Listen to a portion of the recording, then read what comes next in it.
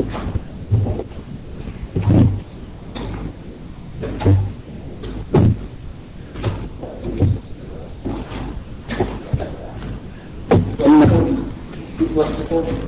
الحمد لله نحمده ونستعينه ونستغفره ونعوذ بالله من شرور أنفسنا ومن سيئات أعمالنا. من يهده الله فلا مضل له ومن يضلل فلا هادي له، وأشهد أن لا إله إلا الله وحده لا شريك له، وأشهد أن محمدا عبده ورسوله. Verily the praise belongs to Allah. We praise Him, seek His assistance and forgiveness, and we seek refuge in Allah from the evil of ourselves and the evil consequences of our deeds. Whoever Allah guides, there is no one that can lead him astray, and whoever Allah leads astray, there is no one that can guide him. I bear witness that nothing deserves to be worshipped except Allah alone, and that He has no partners or associates. And I bear witness that Muhammad sallallahu alayhi wa sallam is His slave servant and His messenger. I'd like to begin this evening in this our 12th lecture in our series of the Al-Aqidah Al-Islamiyya, the Islamic Creed, from the essay of Al-Imam Abu Muhammad Abdullah ibn Ahmed ibn Muhammad ibn Qudama rahimahullah, his essay entitled لمعة الاعتقاد الهادي إلى سبيل الرشاد.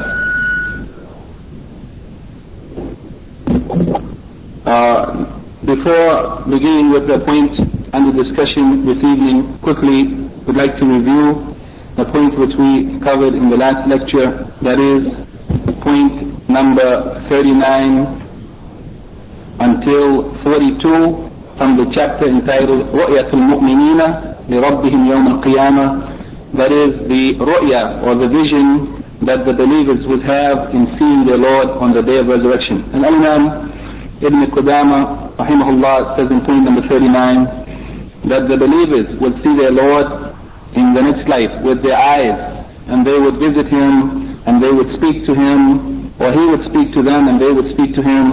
And Allah subhanahu wa ta'ala says concerning this in Surah Al-Qiyamah, chapter 75, verse 22 and 23, وُجُوهُ يَوْمَئِذٍ نَاظِرَةٌ إِلَى رَبِّهَا نَاظِرَةٌ, that faces on that day will be bright, beaming, and they will be looking towards their Lord. And also the saying of Allah subhanahu wa ta'ala in Surah Al-Mutaffifun, verse 15, the saying of Allah, كَلَّا إِنَّهُمْ عَنْ رَبِّهِمْ يَوْمَئِذٍ لَمَحْجُوبُونَ. Nay, verily they will be on that day, on the day of resurrection, they will be screened from their Lord. Yani they will be screened from seeing Allah subhanahu wa ta'ala. And this would be the punishment for the disbelievers, while the reward for the believers would be that they would see Allah. Then he says in point number 40, this very point, that when those who Allah is displeased with, that means the disbelievers and the evil people, when they have been screened from Allah subhanahu wa ta'ala, this is an indication that the believers who Allah is pleased with would see Him. Otherwise there is no difference between the two. Then he says in point number 41, the saying of the Prophet sallallahu alaihi wasallam, إِنَّكُمْ تَرَوْنَ رَبَّكُمْ كَمَا تَرَوْنَ هَذَا الْقَمَرِ, but verily you will definitely see your Lord just as you see this moon, yani the moon in the sky, the full moon in the sky in the middle of the night. لا تضامون في رؤيته, and you will not have any difficulty in seeing Him. And this is a hadith recorded by Al-Bukhari and Muslim. In point number 42, Al-Imam Ibn Qudama says, وَهَذا التشبيه, yani that this is a comparison, tashbih, between the vision, how you would see Allah subhanahu wa ta'ala, and how you would see the moon, that it would be with your eyes and it would be a clear vision. Not a comparison, a tashbih, it is not a tashbih or comparison between that which would be seen. There is no comparison between Allah subhanahu wa ta'ala and anything in the creation. For verily Allah subhanahu wa ta'ala has no comparison, no one equal or similar to Him. Then in the Sharh, the Shaykh just mentioned briefly that the vision of Allah subhanahu wa ta'ala in this world is not possible, as mentioned by Allah subhanahu wa ta'ala in Surah Al-A'raf, chapter 7, verse 143, لَن تَرَانِي. He said to Musa, you will not see me, that is in this world. But the seeing of Allah subhanahu wa ta'ala in the next life, it is confirmed in the Quran and Sunnah and consensus of the early generations of the Muslims, and he mentions the proofs that Imam Ibn Qudamah mentioned in the text of the book. And then he says that the ijma' or consensus of the Salaf, of the early generations of the Muslims, that the believers would see Allah subhanahu wa ta'ala, it is for the believers only to the exception or exclusion of the disbelievers. And this is based on what is understood from the ayah Al-Mutaffifun, verse 15, that the disbelievers would be screened from Allah. That means they would not see Him, while the believers would be rewarded by seeing Him. And he said that this seeing of Allah would take place during the event of the resurrection, and also they would see Allah once they entered paradise, as much as Allah wills, and it is a real vision that should be understood in a way that is suitable or appropriate to the majesty of Allah subhanahu wa ta'ala. And finally he said that the ahlu at-ta'atil, the people who made ta'atil or negation or emptying the sifat of Allah of their meaning, they gave explanation of this seeing of Allah. They said it means seeing thawab Allah, that you will see the reward of Allah. And they also said, some of them said that it means that it would be ru'yat al-ilm wal-yaqeen. It would be a vision of knowledge and certainty. And the Shaykh said, we refute them with that which has been mentioned in the fourth principle of the introduction to the book, that what their interpretation is contrary to the clear text of the Quran and Sunnah, and that it is contrary to the minhaj or methodology of the early generation of the Muslims of taking the text literally as they appear to be. And also we say to them that they have no proof or evidence, authentic evidence for their interpretation.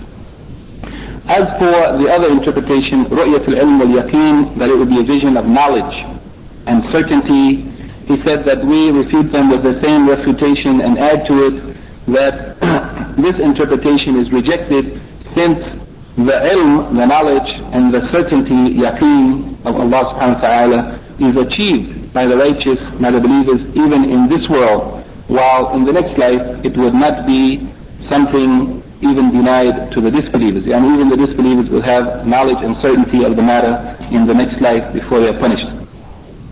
Then we went on to the next chapter, and we took a few points from the chapter Al-Qada wal-Qadr, the divine pre-decree and the execution of what Allah subhanahu wa ta'ala has decreed.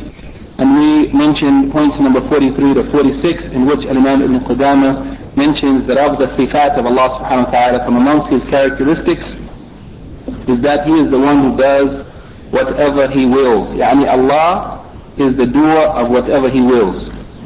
Also,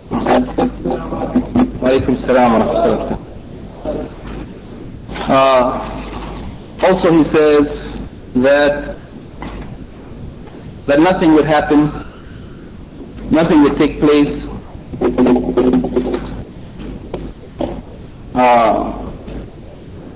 except by the will of Allah, and that nothing is outside or goes outside of the will of Allah, and there's nothing in this world that is outside of what Allah has pre-measured or prefixed, and nothing can take place except that it is in accordance with what Allah subhanahu wa ta'ala has arranged or fixed, and no one can go around or escape from the qadr al-maqdur, the qadr which Allah has fixed and written, nor can anyone go beyond what has been written in al-Lawh al-Mahfuz, the preserved tablet.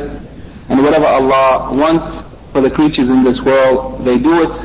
And if Allah had protected them from falling into sin or error, then none of them would have disobeyed Him. And if Allah had willed that all of the creatures obey Him, then all of them would have obeyed Him.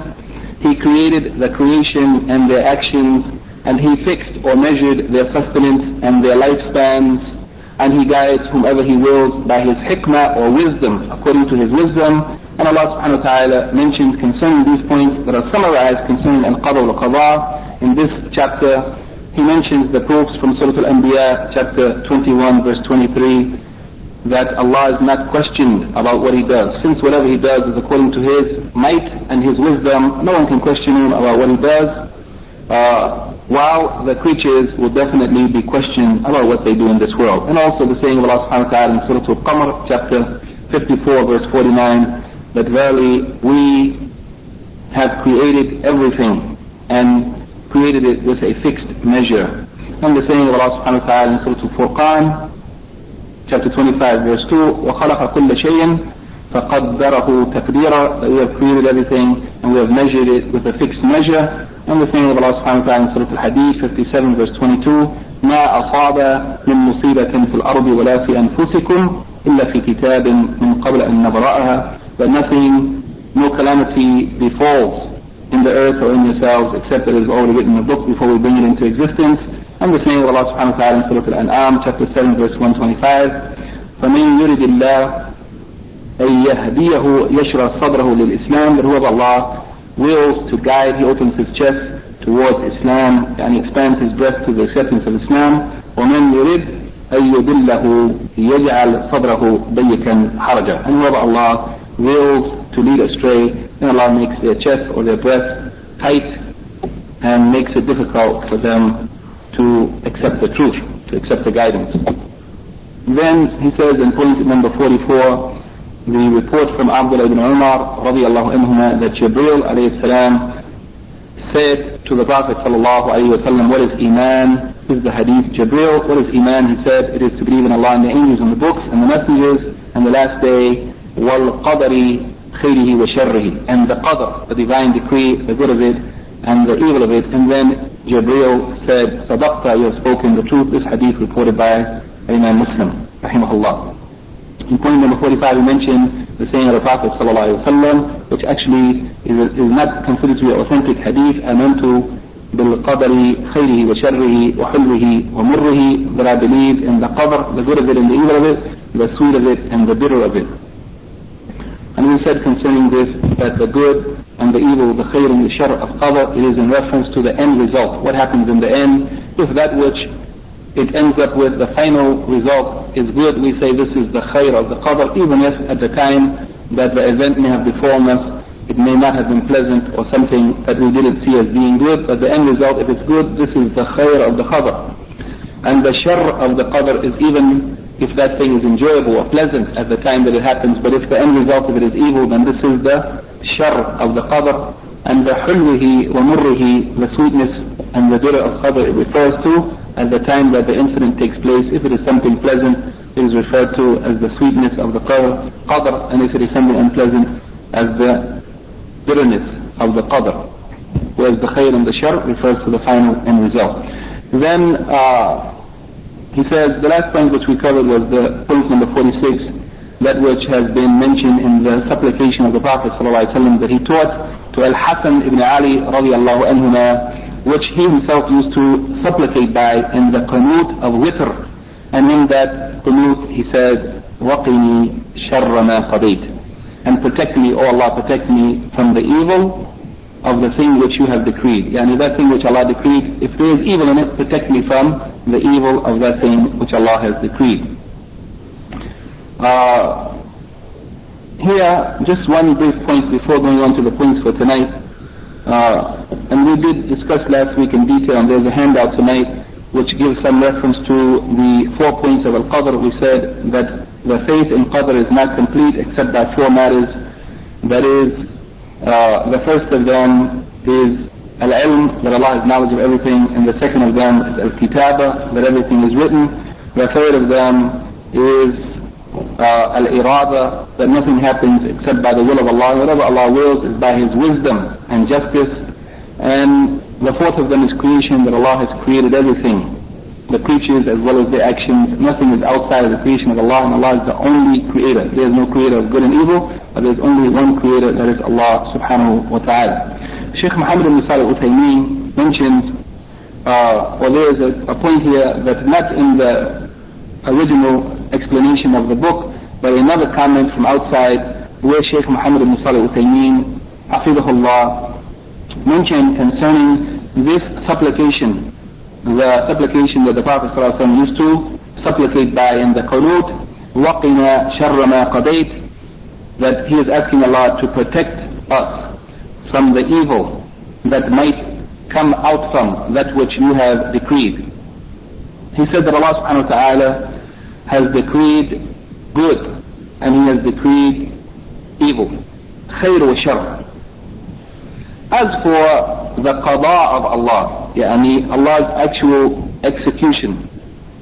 The execution, what Allah has decreed and executed of khair, it is pure good.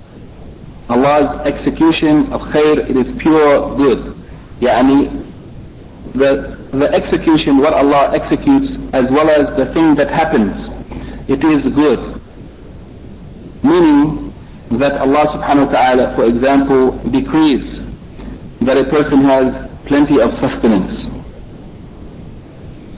Allah is decreeing that is good.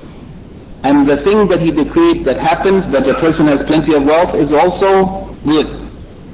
Likewise, if Allah decrees that a person has safety, security, peace, guidance, success, all of this, Allah's action of decreeing it is good, and the thing that resulted from His decree is also good. This is from one perspective. This is from the perspective of the khair which Allah has decreed. The khair which Allah has decreed, His action of decreeing it is good, and the thing that He decreed to happen is also good. As for Allah's decreeing of shar or evil, the decreeing of Allah of evil, His action of decreeing it is khair, it is good, because whatever Allah decrees is good. But the thing that may happen, that He decreed, the action of decreeing it is good, but the thing that may happen, it is what is referred to as shar. An example of this is drought or famine. This is something which is looked at as being evil. Allah is decreeing drought to take place or famine in the land. His act of decreeing it is good. But the thing that He decreed, when it happens, it may be looked at by the people as being evil.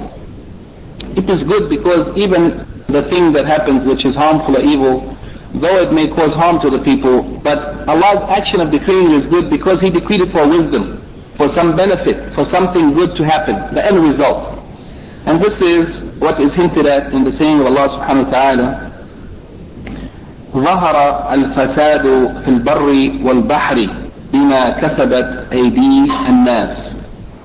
That al-fasad, corruption, has appeared in the land and in the sea due to what the hands of the people have earned. Yani due to the actions of the people. As a result of their actions, al-fasad, corruption, has spread in the land and in the sea. The reason for this, Allah subhanahu wa ta'ala says, is لِيُذِيقَهُمْ بَعْدَ الَّذِي عَمِلُوا لَعَلَّهُمْ يَرْجِعُونَ. The reason for this, that Allah allowed the corruption and fasad to spread in the land and in the sea, as a result of the actions of the human being, is that they may taste the result, some of the result of their own actions.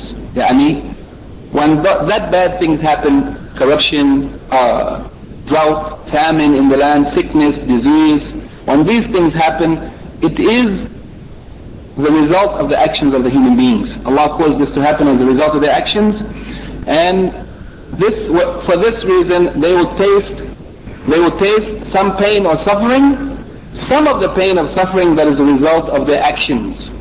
And likewise, not only so that they may taste some of the result of their actions, but also لَعَلَّهُمْ يَرْجِعُونَ, so that perhaps they will return from their evil behavior and correct themselves and turn back to Allah. So even though the corruption, the famine, the disease that spread in the land is looked at as being evil, but the wisdom of Allah subhanahu wa ta'ala in causing that is that when the people taste some suffering and pain as a result of their evil actions, perhaps it will cause them to reflect on what was the cause of that, and they will repent and turn back to Allah and correct themselves. So the end result is good. Although the time of the calamity befalling them, it is looked at as evil. This is the meaning of the qadar of Allah. His action of decreeing it is good, because the end result is something good. While the thing when it happens, the famine that He decreed, is looked at as being evil. But Allah subhanahu wa ta'ala, when He decrees something to happen which is evil, it is for good reason. It is for wisdom. Whether it is known to the people or not, it is for wisdom that is known to Allah subhanahu wa ta'ala. For this reason, we say that whatever Allah decrees, whether He decrees al-khair, the good, or shar, evil, His action of decreeing it is purely good. But the result the action that he decreed or the thing that he decreed, it might be good or it might be evil. In any case, if it is something evil, then the purpose of it or the wisdom behind it is to bring about something good. This is his comment concerning this point, and this is where we left off last week.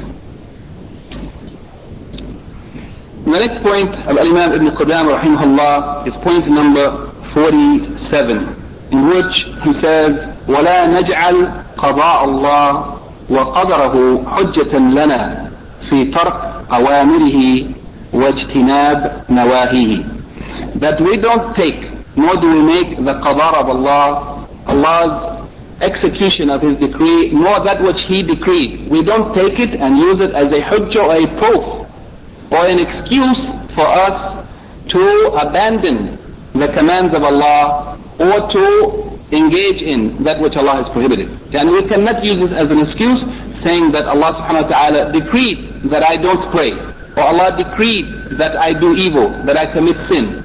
We cannot say that Allah decreed it and that will be an excuse for us. We cannot take Allah's decree nor the execution of His decree as an excuse for engaging in that which Allah has prohibited or for failing to perform that which Allah has commanded us with. Imam Ibn Qudamah rahimahullah says, بل يجب أن نؤمن ونعلم أن لله علينا الحجة بإنزال الكتب وبعثة الرسول.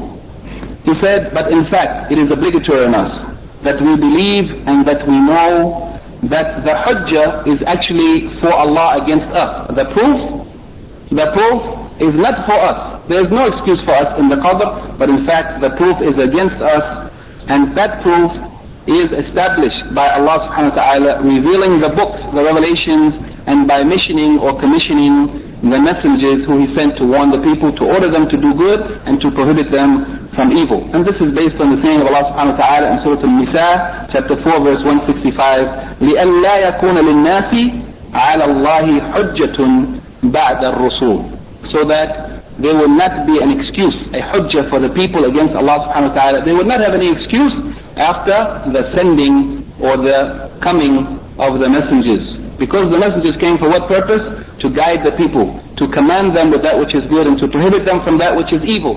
After Allah subhanahu wa ta'ala sent the messengers and the prophets, then the people have no excuse. They have no excuse because they have been warned. They have been made to know what is good and what is evil. Here the Shaykh Muhammad ibn Salih al-Uthaymeen hafizahullah mentioned in the explanation of this point that Al-Qadr or the divine decree is not a proof.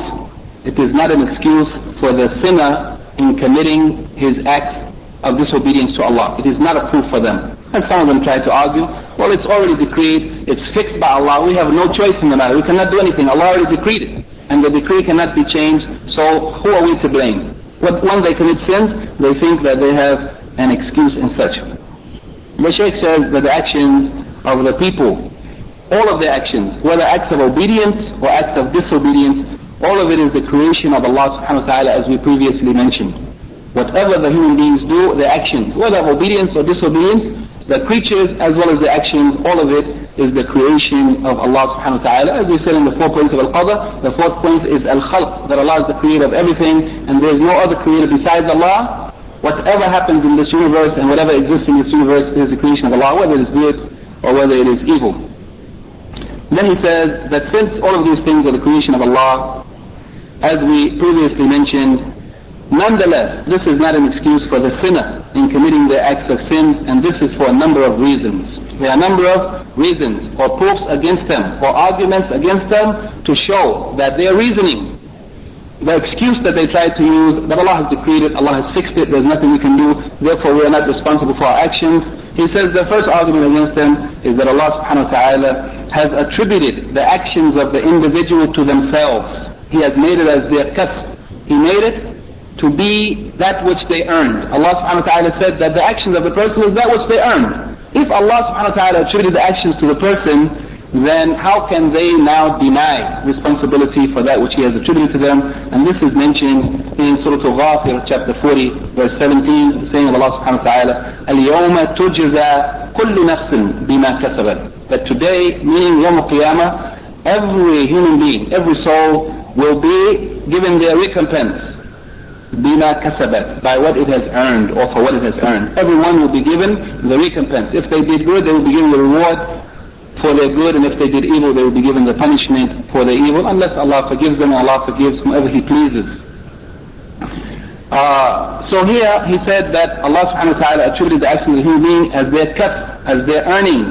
Therefore, if the person had no choice in the action, if they were forced to do it, and they had no choice, and they had no power, then how could Allah subhanahu wa ta'ala have said that this is what they have earned? He said it's what they earned because they chose to do it by their own will, and they executed their will with the power that Allah subhanahu wa ta'ala gave them to execute their will. The second argument he mentions is that Allah subhanahu wa ta'ala has commanded the people and He has prohibited them. Yani the commandments that came from the prophets and messengers and the prohibitions from Allah subhanahu wa ta'ala. The fact that Allah has commanded the people with these commands and prohibited them from certain things, then it is clear to us that Allah would not make the people responsible except that they have the ability to fulfill it. Yani Allah wouldn't order us to do something that we don't have the ability to do. And He wouldn't prohibit us from something that we don't have the ability to avoid.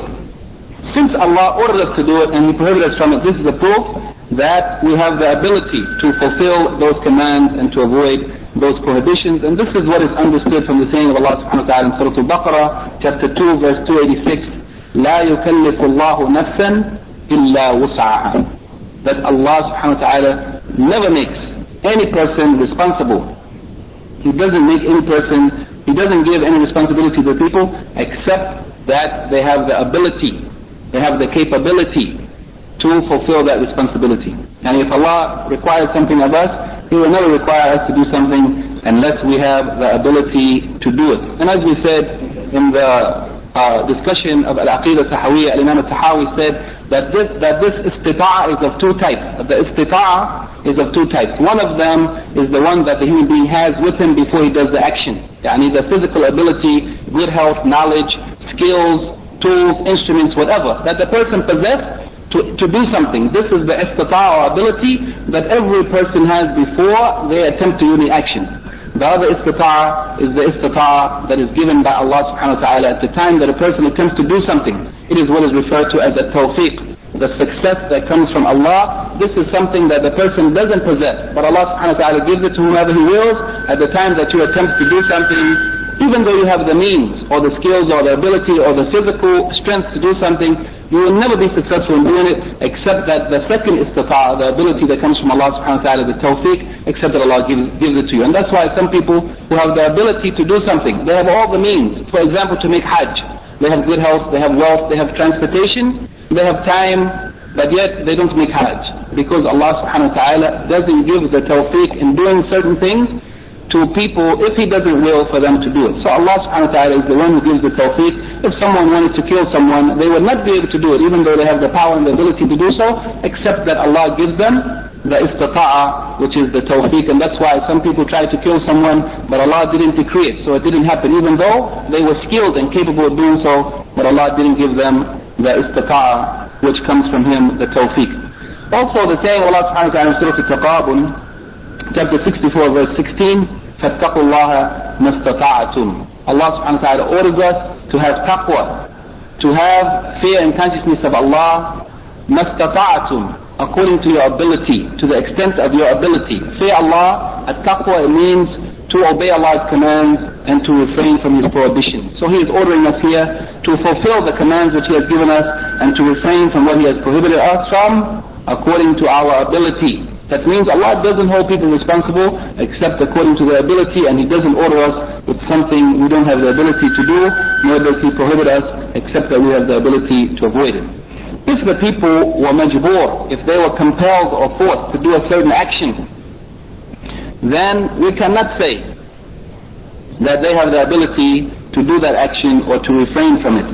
Because the person who is forced to do something does not have the ability to escape from it. The person who is forced to do something has no ability to escape from it. Therefore, if Allah subhanahu wa ta'ala says that you must fear Allah according to your ability, and that Allah doesn't place any responsibility on anyone except according to their ability. This is the proof that you have the ability to do what He has commanded you to do and what He has prohibited you from, and therefore you're responsible for it. The third argument the Shaykh mentions that everyone knows the difference between the action which is by choice, ikhtiyari, and the action which you are forced or compelled to do, ijbari. There is a difference between the action which you do willingly of your own choice and the action which you have no choice in the matter but you are compelled or forced to do even though it may not be your will to do so. The first of them, the action which is ikhtiyari, the person has the ability to avoid it if they want to. They may choose to do it or not. But the second of them, the person does not have the ability to escape from, the ijbari. And therefore we cannot claim that the things Allah subhanahu wa ta'ala has ordered us with or prohibited us from is from those things which are ijbari. Because if we don't have any ability to escape from it, then Allah subhanahu wa ta'ala cannot hold us responsible. Therefore, the things that Allah orders us to do and prohibits us from and holds us responsible for are those things which we have the ability to choose and to make a decision about and to execute or to avoid according to our will. The fourth argument that he makes is that the sinner, or the one who commits an act of disobedience, before they step forward to commit that act, they don't know what Allah has decreed for them. They have no knowledge. If a person, for example, wanted to commit a crime, they don't know, has Allah decreed for them to do this thing or not? They don't know. For this reason, he has the choice and the ability to do it or to leave it. Because we cannot say Allah has decreed that which we have no knowledge of. So we don't know, has Allah decreed it or not? Therefore the person by their own choice, they decide either to do it or to leave it. How can the people choose to do that which is wrong, that which is displeasing to Allah and in disobedience to Him, and then say that they did it because it was decreed by Allah, because it was fixed by Allah, while that thing which they did, before they did it, before they chose and decided to do it, they had no knowledge had Allah decreed it or not. But it was by their own choice, and their using of the power or ability that Allah has given them to execute their will, that they engage in that act, and therefore they have made the choice to do that which is wrong or that which is sinful or in disobedience to Allah subhanahu wa ta'ala. Wouldn't it be better that the person should choose to do that which is right, to do that which is pleasing to Allah, to do that which is in obedience to Allah, to choose to do that? Since we don't know, has Allah decreed for me to make Hajj? Has Allah decreed for me to perform the 5 prayers a day? Has Allah decreed for me to give charity to someone? We don't know, but we choose to do it. And if we attempt to do it, then Allah may give us the tawfiq. And then when we do it, we will know that Allah has decreed it or not. When we do it. But before that, we don't know. So since we don't know, has Allah decreed for us to do something evil or something good, then it is in our ability to choose and to decide to do that which is good, and hope that Allah subhanahu wa ta'ala will give us the tawfiq or the victory or the success in implementing that which is good. If a person had the choice, for example, to choose between traveling on 2 roads, one of those roads is dangerous, difficult and long. The other road, which goes to the same place, is a short road, a paved road, a safe road, and an easy road to travel. Would any sane person choose the long, difficult, dangerous road when both roads lead to the same destination? So likewise, in this world we have the choice to take the road that leads to the pleasure of Allah, or the road that leads to the displeasure of Allah subhanahu wa ta'ala. It is our choice to make. The person who knows that pleasing Allah is the way to paradise, how can they choose the road of displeasure of Allah that leads to His punishment when we know what will be the end result of our actions? The 5th point that the Shaykh mentioned, subhanahu wa ta'ala has informed us that He sent messengers in order to remove or to cancel any excuse that the people will have for their actions, that they will say, we didn't know what Allah wanted us to do or what was pleasing to Allah, we didn't know. So they will have no excuse. So that there will be no excuse, Allah subhanahu wa ta'ala sent the prophets and messengers to warn the people, to encourage them to do that which is good and to discourage them from doing that which is evil. And once the prophets and messengers were sent, then the excuse of the people for their actions is removed. They have no excuse, and this is what is understood from the saying of Allah subhanahu wa ta'ala in Surah An-Nisa, chapter 4, verse 165, لِأَلَّا يَكُونَ لِلنَّاسِ عَلَى اللَّهِ حُجَّةٌ بَعْدَ الرُّسُولِ, that there will be no excuse for the people against Allah subhanahu wa ta'ala after the sending of the messengers. If, in fact, the qadr or the divine decree was to be an excuse for the person who commits sins, then Allah subhanahu wa ta'ala could not have said that the excuse is cut off by the sending of the messengers. But when he said that the excuse is cancelled, it is removed after the sending of the messengers, then this is a proof that qadr cannot be used as an excuse. There will be no excuse for the actions of the people who disobey Allah on Yawm al-Qiyamah. The next point that Al-Imam Ibn Qudamah rahimahullah mentions in the text of the book is point number 48, where he says, وَنَعْلَمُ أَنَّ اللَّهَ سُبْحَانَهُ وَتَعَالَى مَا أَمَرَ وَنَهَى إِلَّا الْمُسْتَطِيعِ لِلْفِعْلِ وَالتَّرْكِ. That Allah, we know that Allah subhanahu wa ta'ala has not commanded nor has He prohibited except the one who has the ability to do an action or to avoid an action. Allah has not commanded except the person who is mustati', who has the ability to do what Allah has commanded them or to avoid what He has prohibited them. وأنه لم يجبر أحدا على معصية ولا اضطره إلى ترك طاعة. Allah subhanahu wa ta'ala has not compelled or forced anyone to commit ma'asiyah, sins or acts of disobedience. Allah has not forced anyone to commit sins, nor has Allah subhanahu wa ta'ala forced anyone to avoid the commission of acts of obedience to Him. And this is mentioned in the saying of Allah subhanahu wa ta'ala in Surah Al-Baqarah, chapter 2, verse 286, لا يكلف الله نفسا إلا وسعها. That Allah subhanahu wa ta'ala doesn't hold anybody responsible by commands or prohibitions, except that they have the ability to obey those commands and to avoid those prohibitions. And this is also mentioned in the saying of Allah that we mentioned previously in Surah At-Taghabun, chapter 64, verse 16, فَاتَّقُوا اللَّهَ مَا اسْتَطَعْتُمْ. So fear Allah, or have taqwa of Allah, according to your ability, as much as you can, as much as you have the ability to do.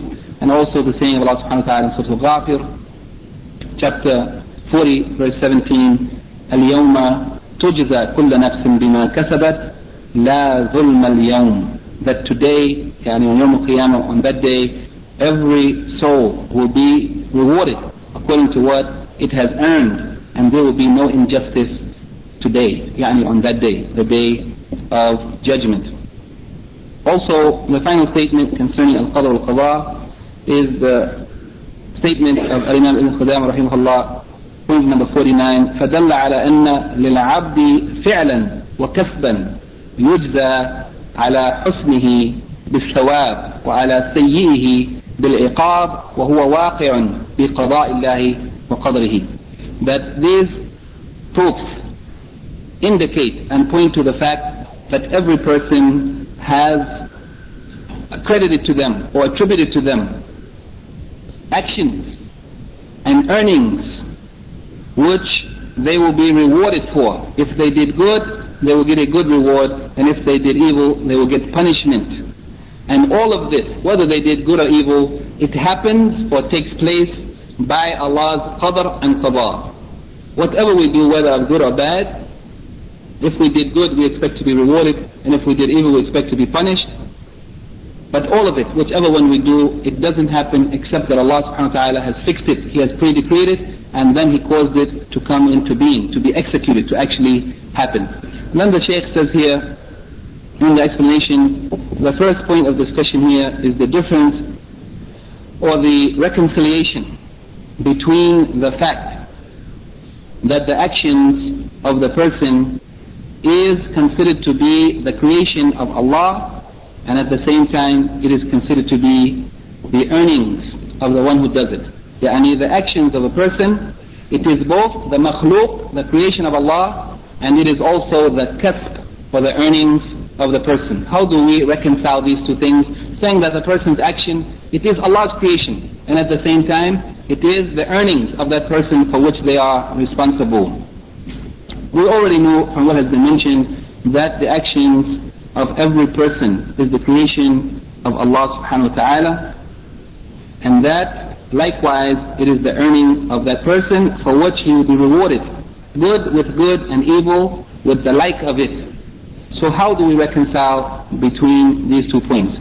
The Shaykh says that the reconciliation between them is that the way the actions of the person is considered to be the creation of Allah subhanahu wa ta'ala is for 2 reasons. Number 1, that the action of the person is from his sifat. The actions of the human being are part of his characteristics. That which he is described by. He is described by his actions. If he did good, then he will be described with good. And if he did evil, he will be described with evil. So the actions of the person is part of their characteristics. And we know for sure that every creature, as well as their characteristics, it is the creation of Allah subhanahu wa ta'ala, because Allah is the only creator. And everything that exists is part of Allah's creation. The second point is that the actions of the person are the result of their irada qalbiyah. It is the result of the will that they have in their heart. The will or desire to do something. Their action is first the result of their will to do it. The person doesn't do anything unless they have a will or a desire, intention in their heart first to do it. And the second cause or sabab or reason for the person's action is the qudra badaniyah, their physical ability to execute their will. These 2 things, the will that the person has or the desire to do something, and the qudra, the physical ability that they have, these are the 2 causes for a person's action. If they were not for these 2 things, they wouldn't have any action. If a person doesn't have a will, and along with that has the ability to execute their will, then they won't be able to do anything. If a person has a will but no power, they cannot do it. If they have power but no will, nothing will happen. But there has to be both of these together, the will and the ability to execute the will, in order for any action to take place. The one who created the person's irada, their will, and their qudra, their ability to execute their will, it is Allah subhanahu wa ta'ala. Allah is the creator of their will and their ability, and the one who created the cause of something is also considered to be the creator of the result of that cause. For this reason, the action of the human being attributed as being a part of the creation of Allah subhanahu wa ta'ala, this is from the perspective that the cause of a thing or the result is attributed to the cause of it. And the result, the actions of the human being, its ultimate cause is Allah subhanahu wa ta'ala, who created their will and who created their ability. As for the one who actually does the action, we are not concerned here about this, because we are looking at the action of the human being as the creation of Allah. No doubt, the one who actually performs the action in reality, it is the person. For this reason, the action of the human being has also been attributed to him as his earnings. It is considered as his kasb, because he is the one who actually does the action, though Allah created his will and created his ability to execute his will, but he uses his will as he wills. He chooses to do what he does, and he executes his will by using the ability which Allah subhanahu wa ta'ala has given him, and therefore his action is attributed to him as his earnings. So the actions of the human being is attributed to Allah subhanahu wa ta'ala as being the creation of Allah, and according to the decree of Allah. And according to the decree of Allah. Because these 2 are the primary causes for a person's action, and Allah knows best. The Shaykh says the other point of consideration, or the other point, the matter of importance related to the qadr wa qada, is those people who have opposed or contradicted the correct understanding of the belief in qadr wa qada and the refutation of them. Those who have opposed the truth in this matter are primarily 2 main groups. So there are others, but the 2 primary groups, they are the Jabariyah and the Qadariyah. They are the 2 groups from amongst the Muslims who deviated on this point from the truth and went astray. They lost the correct understanding of the qadr wa qada of Allah subhanahu wa ta'ala. The Jabariyah are those who say that the person is majboor, is forced to do their actions, and they have no choice in whatever they do. This is the Jabariyah. As for the Qadariyah, they are those who say that the human being is independent in their actions and Allah doesn't have any control over it. Not his will, the will of Allah, nor the power of Allah, nor the creation of Allah. That the human being is completely independent in doing what he does. This is the Qadariyah, who say that the human being has absolute power and will to do whatever he does independent of Allah subhanahu wa ta'ala. And both of these have went to opposite extremes. One of them saying the human being has no will, which is wrong, and the other saying that the human being has absolute will, independent of Allah's will, and this is also wrong. And the correct position is between the two. The Shaykh says, how do we refute them? As for the Jabariyah, those who say that the human being is forced to do what they will and have no choice in the matter, he said the refutation of them is from two perspectives. The first of them is that Allah subhanahu wa ta'ala has attributed the actions of a human being to himself, to themselves. And he has made it their kasb or their earning. And he rewards them or punishes them according to what they do. He rewards them if they do good, and he punishes them if they do evil. If the person was really forced to do what they do, then how can Allah subhanahu wa ta'ala, how can it be correct for Allah to reward those who do good or to punish those who do wrong? Since they are forced to do it, they have no choice in the matter. Why should he reward people who do good? Why should they be given credit when they're only doing what they are forced to do, not by their choice? It would be ridiculous to say that Allah would reward them when they haven't done anything except what they're forced to do, and likewise it would be unjust for Allah to punish people who did evil if they are forced to do what they do. Secondly, he said that every person knows the difference between the action which is by choice and the action where the person is forced to do it. If a person commits a crime or an evil act against someone and then claims that I have been forced to do this by the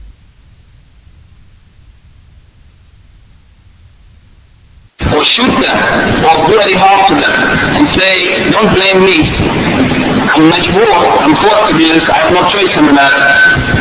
Whoever says such would be definitely considered that he should be taken to the hospital, to an insane house, because no one would accept such. And likewise, the Qadariyah, who said that the human being is independent in his action of Allah subhanahu wa ta'ala's will and Allah's power and Allah's creation, also they have went to the opposite extreme and they are to be rejected. And the refutation of them, he said, is 2 points. The first, we say that he is in contradiction. The one who says that the human being is independent in his actions, that his action is not a result or is not subject to Allah's will, is not subject to Allah's power, nor is it the creation of Allah, then he has contradicted the clear saying of Allah subhanahu wa ta'ala in Surah Zumar, chapter 39, verse 62, Allahu khaliqu kulli shay'in, that Allah is the creator of everything. That means that the actions of the human beings as well as the actions, Allah is the creator of everything. Therefore nothing is excluded from this, and this is also even more clear in the saying of Allah subhanahu wa ta'ala in Surah Safat, chapter 37, verse 96, Wallahu khalaqakum wa ma ta'amalun. That Allah is the one who has created you and also whatever you are doing. Yani Allah is the creator of the creatures and He is the creator of their actions. Therefore, this is a clear refutation of those who claim that the human beings are their own creators of their actions and Allah has no power over them and He is not the creator of their actions. And likewise, he says the argument against them is that Allah subhanahu wa ta'ala is the one who owns the heavens and the earth, He is the one who controls everything in the universe. How can it be that something happens in this universe of Allah subhanahu wa ta'ala while He is the Lord over everything and has power over everything in this world? How can anything happen in this world and it is not subject to His will and it is not part of His creation? And the final point that Shaykh Muhammad Hafidhullah, Allah protect and preserve, mentioned, it is the difference between the two types of al-irada. And I think we discussed it briefly and there's a handout concerning this matter, the difference between the two types of the will of Allah. There are two types of will for Allah subhanahu wa ta'ala, al-irada al-kawniyya, the universal will, and al-irada al-shar'iyyah, the legislative will. Al-irada al-kawniyya, the universal will, also is sometimes referred to as al-irada al-qadariyya. It is those things that Allah wills to happen and it must happen. It has to happen. When Allah wills something in His universal will, it must happen. Unlike what Allah decreed in His irada shar'iyyah or irada diniyyah, the legislative or legal will, these things Allah Allah legislated it. He ordered the people to do something or prohibit them from something. He made it in the Sharia that we should do this or we should avoid that. This is Allah's will. When Allah wills it according to the irada Sharia, it means that Allah loves for the people to do it. But it may or may not happen. The people may do it or they may not do it. The difference between al-irada al-kawniyya and al-irada al-Sharia is that the irada al-kawniyya, universal will, when Allah wills something to happen, it must happen. This is in accordance with the saying of the scholars, مَا شَاءَ اللَّهُ كَانَ وَمَا لَمْ يَشَاء لَمْ يَكُنْ. That whatever Allah wills, it must be. And whatever Allah does not will, it will never be. This is Allah's universal will. When He wills something according to this will, it must happen. But it may be of those things which Allah loves, or Allah does not love. It may be of those things that Allah is pleased with, or Allah is not pleased with. Such as Allah wills the shaitan, the devil, to do evil that he is doing. Allah is not pleased with the evil of shaitan. But Allah wills it for wisdom. It is a test for human beings to see if they will obey Allah or they will obey the enemy of Allah and the enemy of themselves, the shaitan. So Allah, in His universal will, wills the shaitan to exist and to do what he does. But Allah is not pleased with evil. He is not pleased with it. It is from His universal will. Whereas the thing that is in His legislative will, al-irada al-Sharia, it is those things which Allah loves. Only. It is the performance of prayer and charity and hajj and being truthful and honesty and justice, obeying Allah in those things which He ordered us to do and refraining from what He prohibited us from. This is Allah's legal or legislative will, al-irada al-Shar'iyya. The people may do it or they may not do it. Allah wills it means that He loves the people to do it, but He doesn't force the people to do it. This is the irada al-Shar'iyya. The people are not forced to do so. Here the Shaykh says, al-irada al-kawniyya, it has the meaning of al-mashiyah. It is the will of Allah that must happen. And this is from the saying of Allah subhanahu wa ta'ala in Surah Al-An'am, chapter 6, verse 125, فَمَنْ يُرِدِ اللَّهِ أَنْ يَهْدِيَهُ يَشْرَحْ صَدْرَهُ لِلْإِسْلَامِ. That whoever Allah yurid, whoever Allah wills, this is Allah's universal will. Whoever He wills to guide that person, then He will open their chest towards Islam. It will definitely happen. When Allah wills someone to be guided, they will definitely be guided. This is Allah's universal will. And likewise, وَمَنْ يُرِدْ أَنْ يُضِلَّهُ يَجْعَلْ صَدْرَهُ ضَيِّقًا حَرَجًا. And whoever Allah wills to lead them astray, then He will make their heart tight. And it will be constrained so that they will not be able to turn towards the guidance and accept the truth. When Allah wills that a person be guided, He opens their heart towards the truth, and when He wills that they go astray, He closes their heart and constrains it and restrains it so that they will not accept the truth. This is al-mashiyah, the will of Allah that must happen. Whether it is good, accepting the guidance, or bad, rejecting it. Both of them come under Allah's universal will. Those things which must happen, though it may be what Allah is pleased with or what Allah is displeased with. As for the irada al-Shar'iyya, he said it has the meaning of al-mahabba. It means the legal or legislative will, it means al-mahabba. It means those things that Allah loves, that Allah is pleased with. And this is included in the saying of Allah subhanahu wa ta'ala in Surah Al-Nisa, chapter 4, verse 27, وَاللَّهُ يُرِيدُ أَن يَتُوبَ عَلَيْكُمْ. That Allah wants, Allah wills that He turn to you in repentance, that He accepts your repentance. That Allah, He wants that you will turn, that you will repent to Him and He will accept your repentance. He wills this.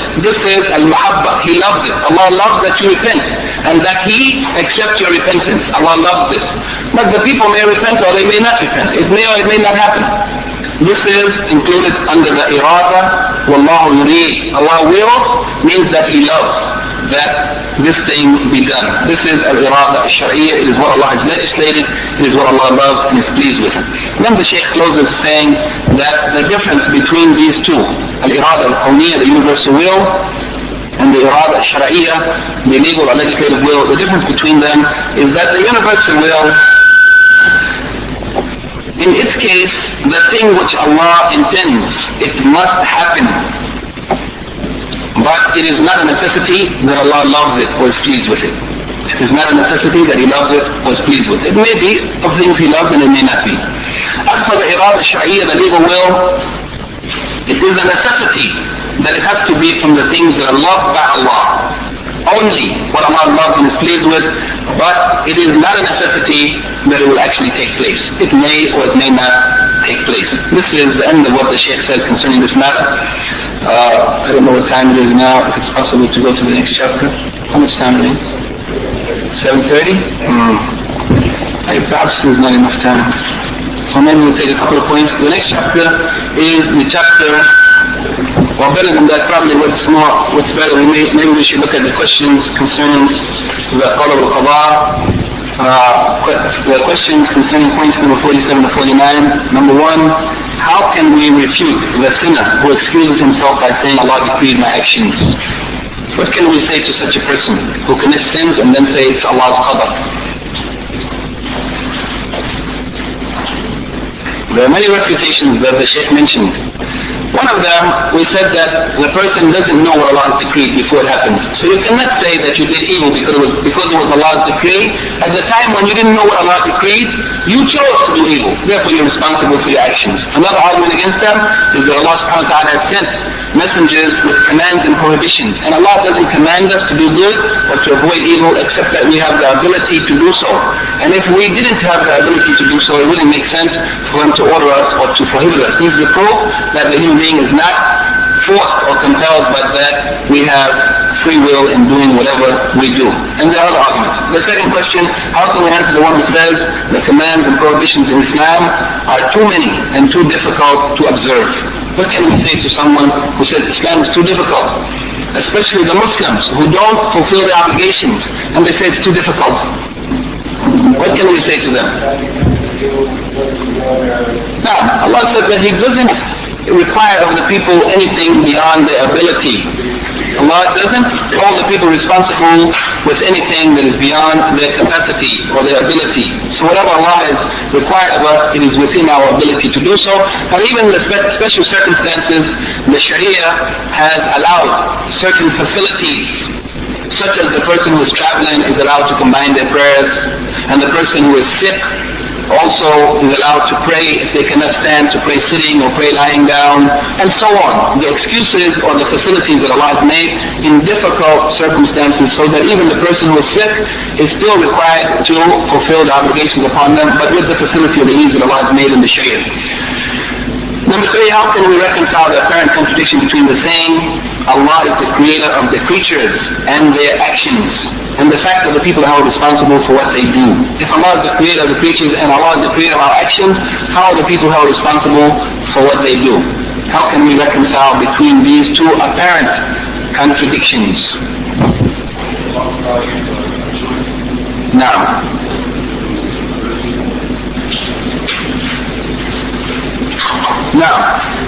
Allah subhanahu wa ta'ala gave us the choice. He gave us the will to choose what we want to do and the ability to execute our will. Therefore, whatever we choose to do, we are held responsible for it. This is the proof that the human being is accountable for his actions, that you have a will to choose and the ability to execute your will, to do what you decide to do. Now, it is also attributed to Allah as the creation of Allah, because Allah is the one who created our will, and Allah is the one who created our ability to execute our will. Therefore, the primary cause for a thing, that the result may be attributed to the primary cause. Allah is the primary cause for our actions, and that He gave us the ability and the will to do whatever we do. After guiding us and showing us what is right and wrong, and warning us with the hellfire for disobedience and the paradise for obedience, then He gave us the ability to choose which way we want to go. Number 4, what are the two main deviations concerning the belief in Al-Qadr? The Jabariyah and the Qadariyah. The Jabariyah are those who said that the human beings are forced to do the actions, they have no choice in the matter.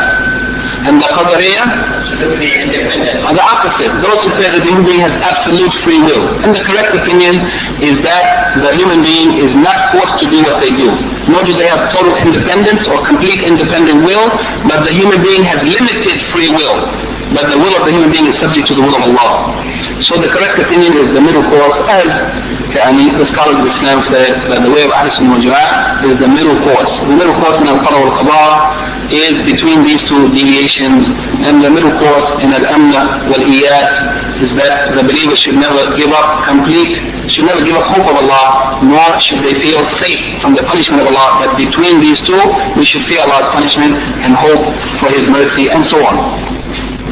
Number 5, what are the 2 types of irada? So Allah subhanahu wa ta'ala explained briefly.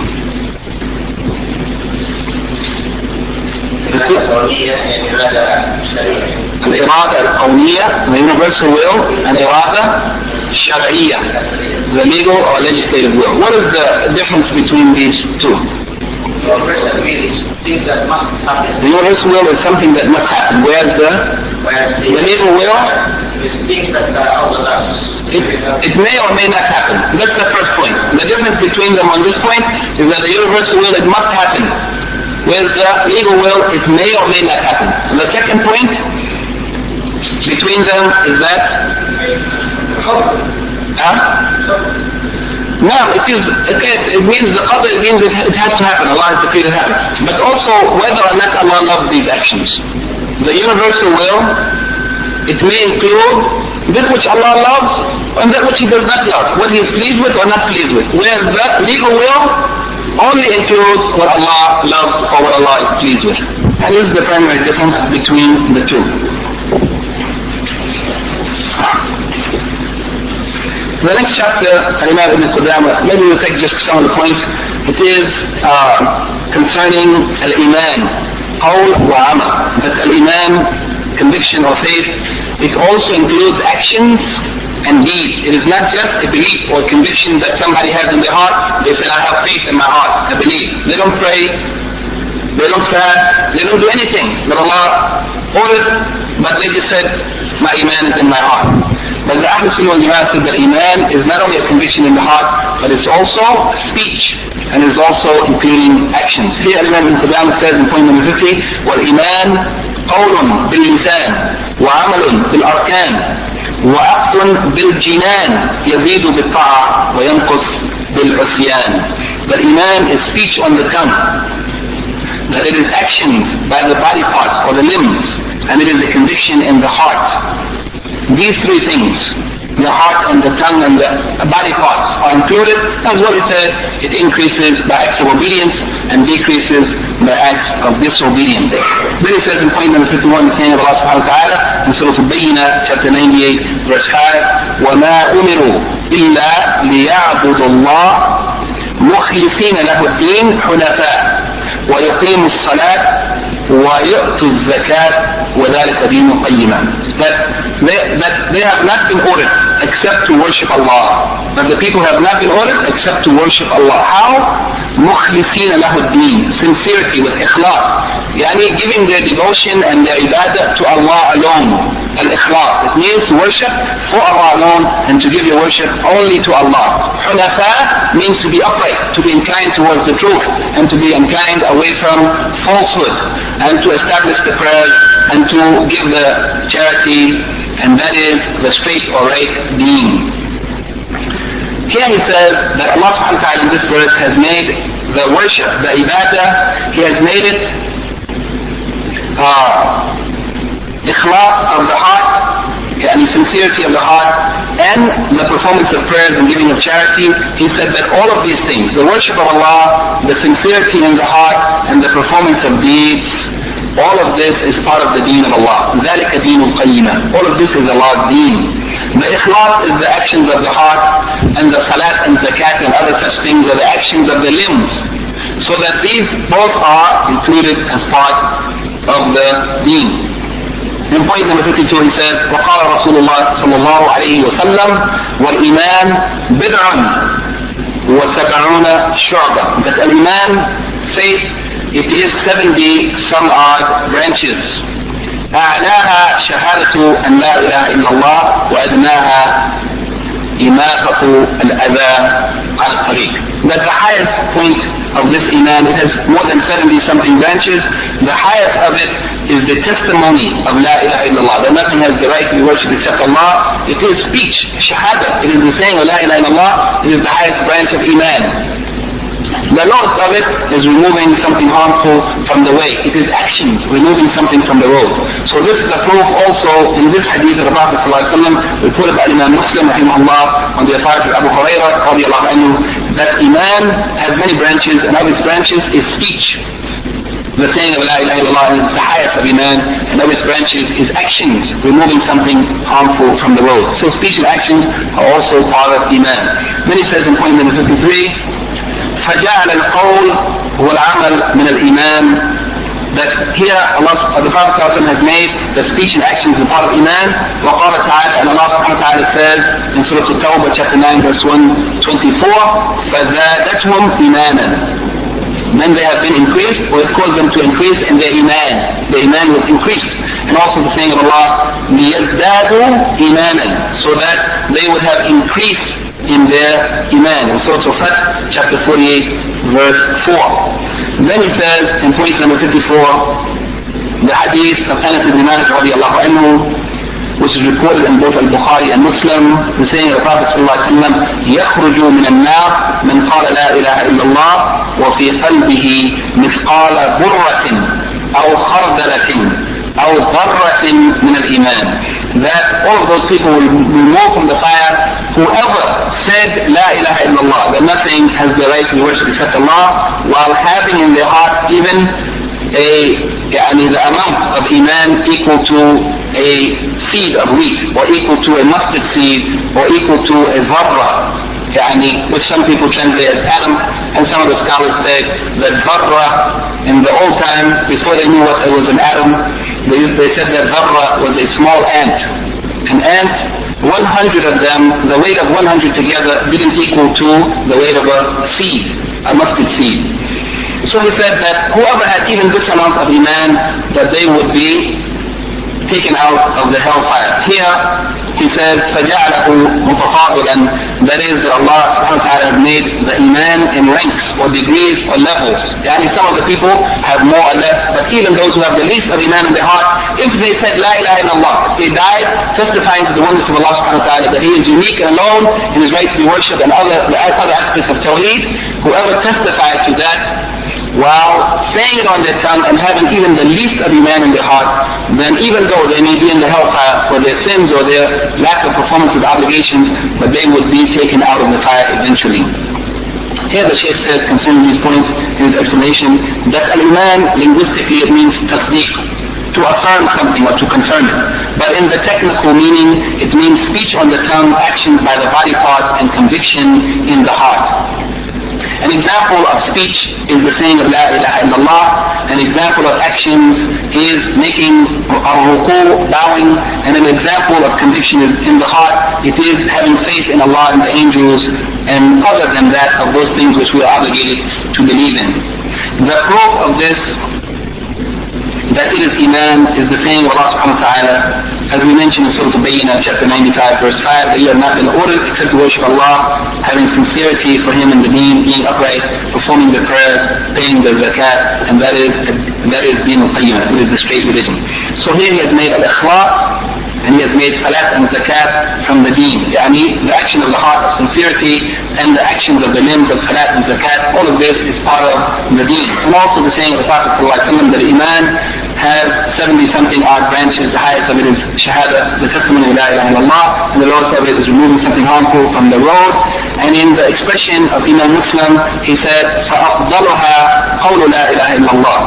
The best of Iman is the saying of La ilaha illallah, and this hadith is contained, the origin of this hadith is in the Sahihain al-Bukhari and Muslim. Then he said that Iman increases by obedience and decreases by disobedience, and this is based on the saying of Allah subhanahu wa ta'ala in Surah At-Tawbah, chapter 9, verse 124, فَزَادَتْهُمْ إِيمَانًا, then it increased them in Iman, and the saying of Allah in Surah Al-Imran, chapter 3, verse 173, فَزَادَهُمْ إِيمَانًا, so it increased them, or He increased them in Iman, and also in Surah Al-Fath, chapter 48, verse 4, لِيَزْدَادُوا إِيمَانًا مَعَ إِيمَانِهِمْ, so that they will be increased in Iman, Iman, faith, along with the Iman that they already had. Their faith was increased.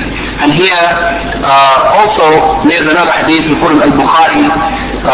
The brief version of this hadith, the expression in Al-Bukhari was Al-Iman bid'ah wa siftuna shu'b. The Iman is 60-something branches. Wal-haya'u shu'batun min al-Iman. And modesty is a branch of Iman. And modesty also is an action of the heart. It's a consciousness that the person has of being modest. Then the Shaykh says, in closing, the final point that he makes, that the statement of the Prophet ﷺ, that whoever says La ilaha illallah and has in their heart even the iman equal to a seed of wheat or mustard seed or a zarra, if even if they have at least around iman after saying La ilaha illallah, that they will be taken out of the fire. This hadith reported by Al-Bukhari, a similar narration of this.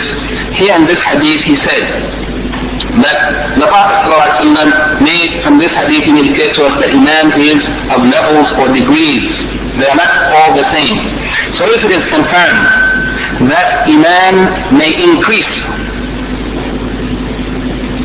then also it is confirmed that iman may decrease, because it is expected that wherever there is the possibility of increase, then the thing that something has been increased upon is considered to be less than it. Yani it is decreased. Yani if something can be increased, then before it was less, and now it became more. So here he said, this is the proof that iman, it has the potential either to increase by doing good deeds, and it has the potential to decrease by doing acts of disobedience to Allah subhanahu wa ta'ala. And here there are a couple of questions.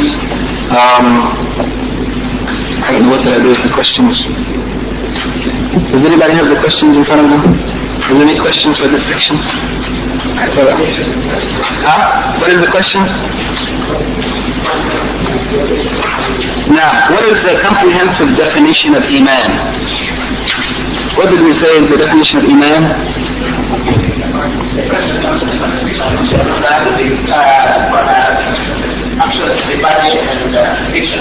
Now, conviction in the heart, speech on the tongue, and actions of the body, and also it increases and decreases. Increases by obedience and decreases by disobedience.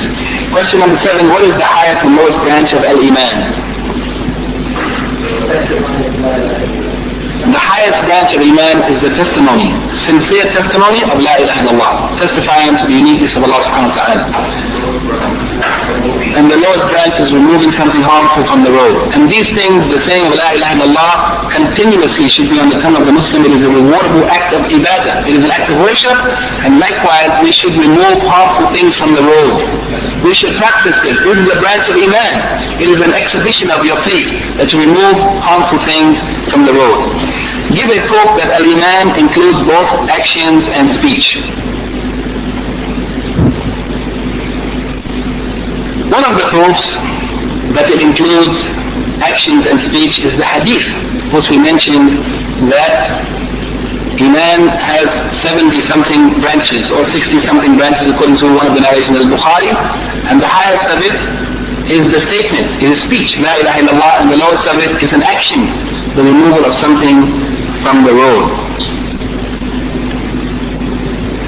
Also, the verse in Quran in Surah Al-Bayyinah that Allah has not ordered us except to worship Him, مُخْلِصِينَ لَهُ الدِّينَ, having ikhlas. Ikhlas is something of the heart, and also to perform the prayers and zakat, and these are actions of the limbs. So these are both proofs that actions and speech are part of iman.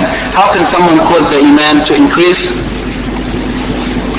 Now, by good deeds, by making extra prayers, by fasting extra fast, by being truthful, by helping those who need help, by being just and fair and truthful, by fulfilling the obligations and the trust that Allah has given to us, and so on. All of the good deeds, the actions of obedience to Allah, increase our iman. سبحانك اللهم وبحمدك أشهد أن لا إله إلا أنت أستغفرك وأتوب إليك. Any comments or corrections or questions? There are 2 moments remaining, inshallah. If the sisters have any questions, you can send them over quickly. If the sisters have any questions, you can send them over.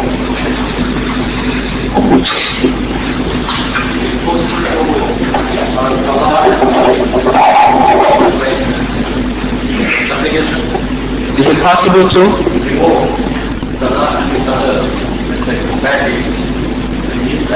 Bad deeds? Yes. To remove it means to stop it from happening? To stop it from happening?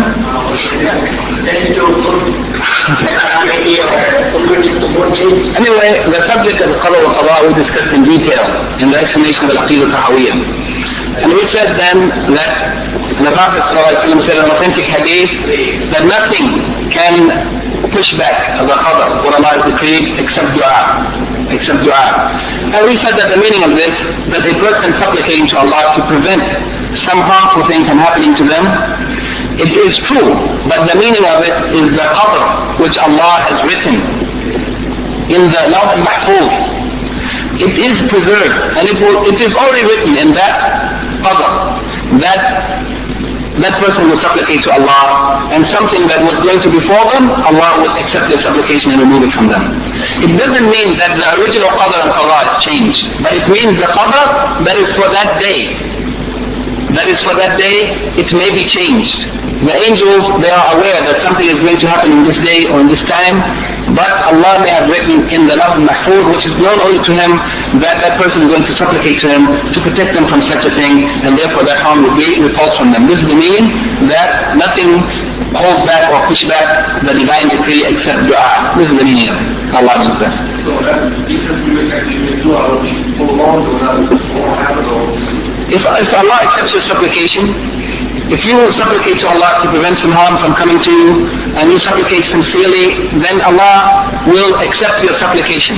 The Prophet ﷺ said that no believer supplicates to Allah except that Allah will definitely answer them in one of three ways. Either Allah will give them immediately that which they asked for, or Allah will prevent some harm from falling on them that was equal to what they asked for, or Allah will store up good deeds for them in the next life according to that which they asked for now. So if a person has seen some harm or ill going to befall them, and they ask Allah to protect them from it, Allah may protect them from it. Or Allah may give them something good in exchange for it. Allah may reward them in the next life for whatever they were subjected to. The calamity that befell them, if they bear it patiently, then Allah will reward them in the next life for the patience for what has befallen them. Yani Allah may prevent it if He wills, or Allah may allow it to happen, but if Allah allows that thing to befall them, then Allah will reward them. Because if Allah intended in His universal will for this thing to happen, it will happen. But it is for wisdom. And that wisdom might be that Allah allows the believers especially to be subjected to some harm, or difficulty, or hardship, or pain, or suffering, or calamity, or sickness, in order to remove their sins in this world, so that they will not be accountable for it in the next life. It is by Allah's mercy that our sins or calamities that befall us, if we are patient in it, that our sins will be removed for it. Because the Prophet ﷺ said that the believer doesn't suffer any hardship, difficulty, anxiety, pain, even to the prick of a thorn, except that Allah removes by some of their sins. So if Allah allows the calamity to befall them, it is for wisdom. It is because Allah wants to remove our sins for us, so that we will not be called to account on Yawm al-Qiyamah, when the accounting will be severe. It is from Allah's mercy. نعم سبحانك اللهم وبحمدك أشهد أن لا إله إلا أنت أستغفرك وأتوب إليك. بسم الله.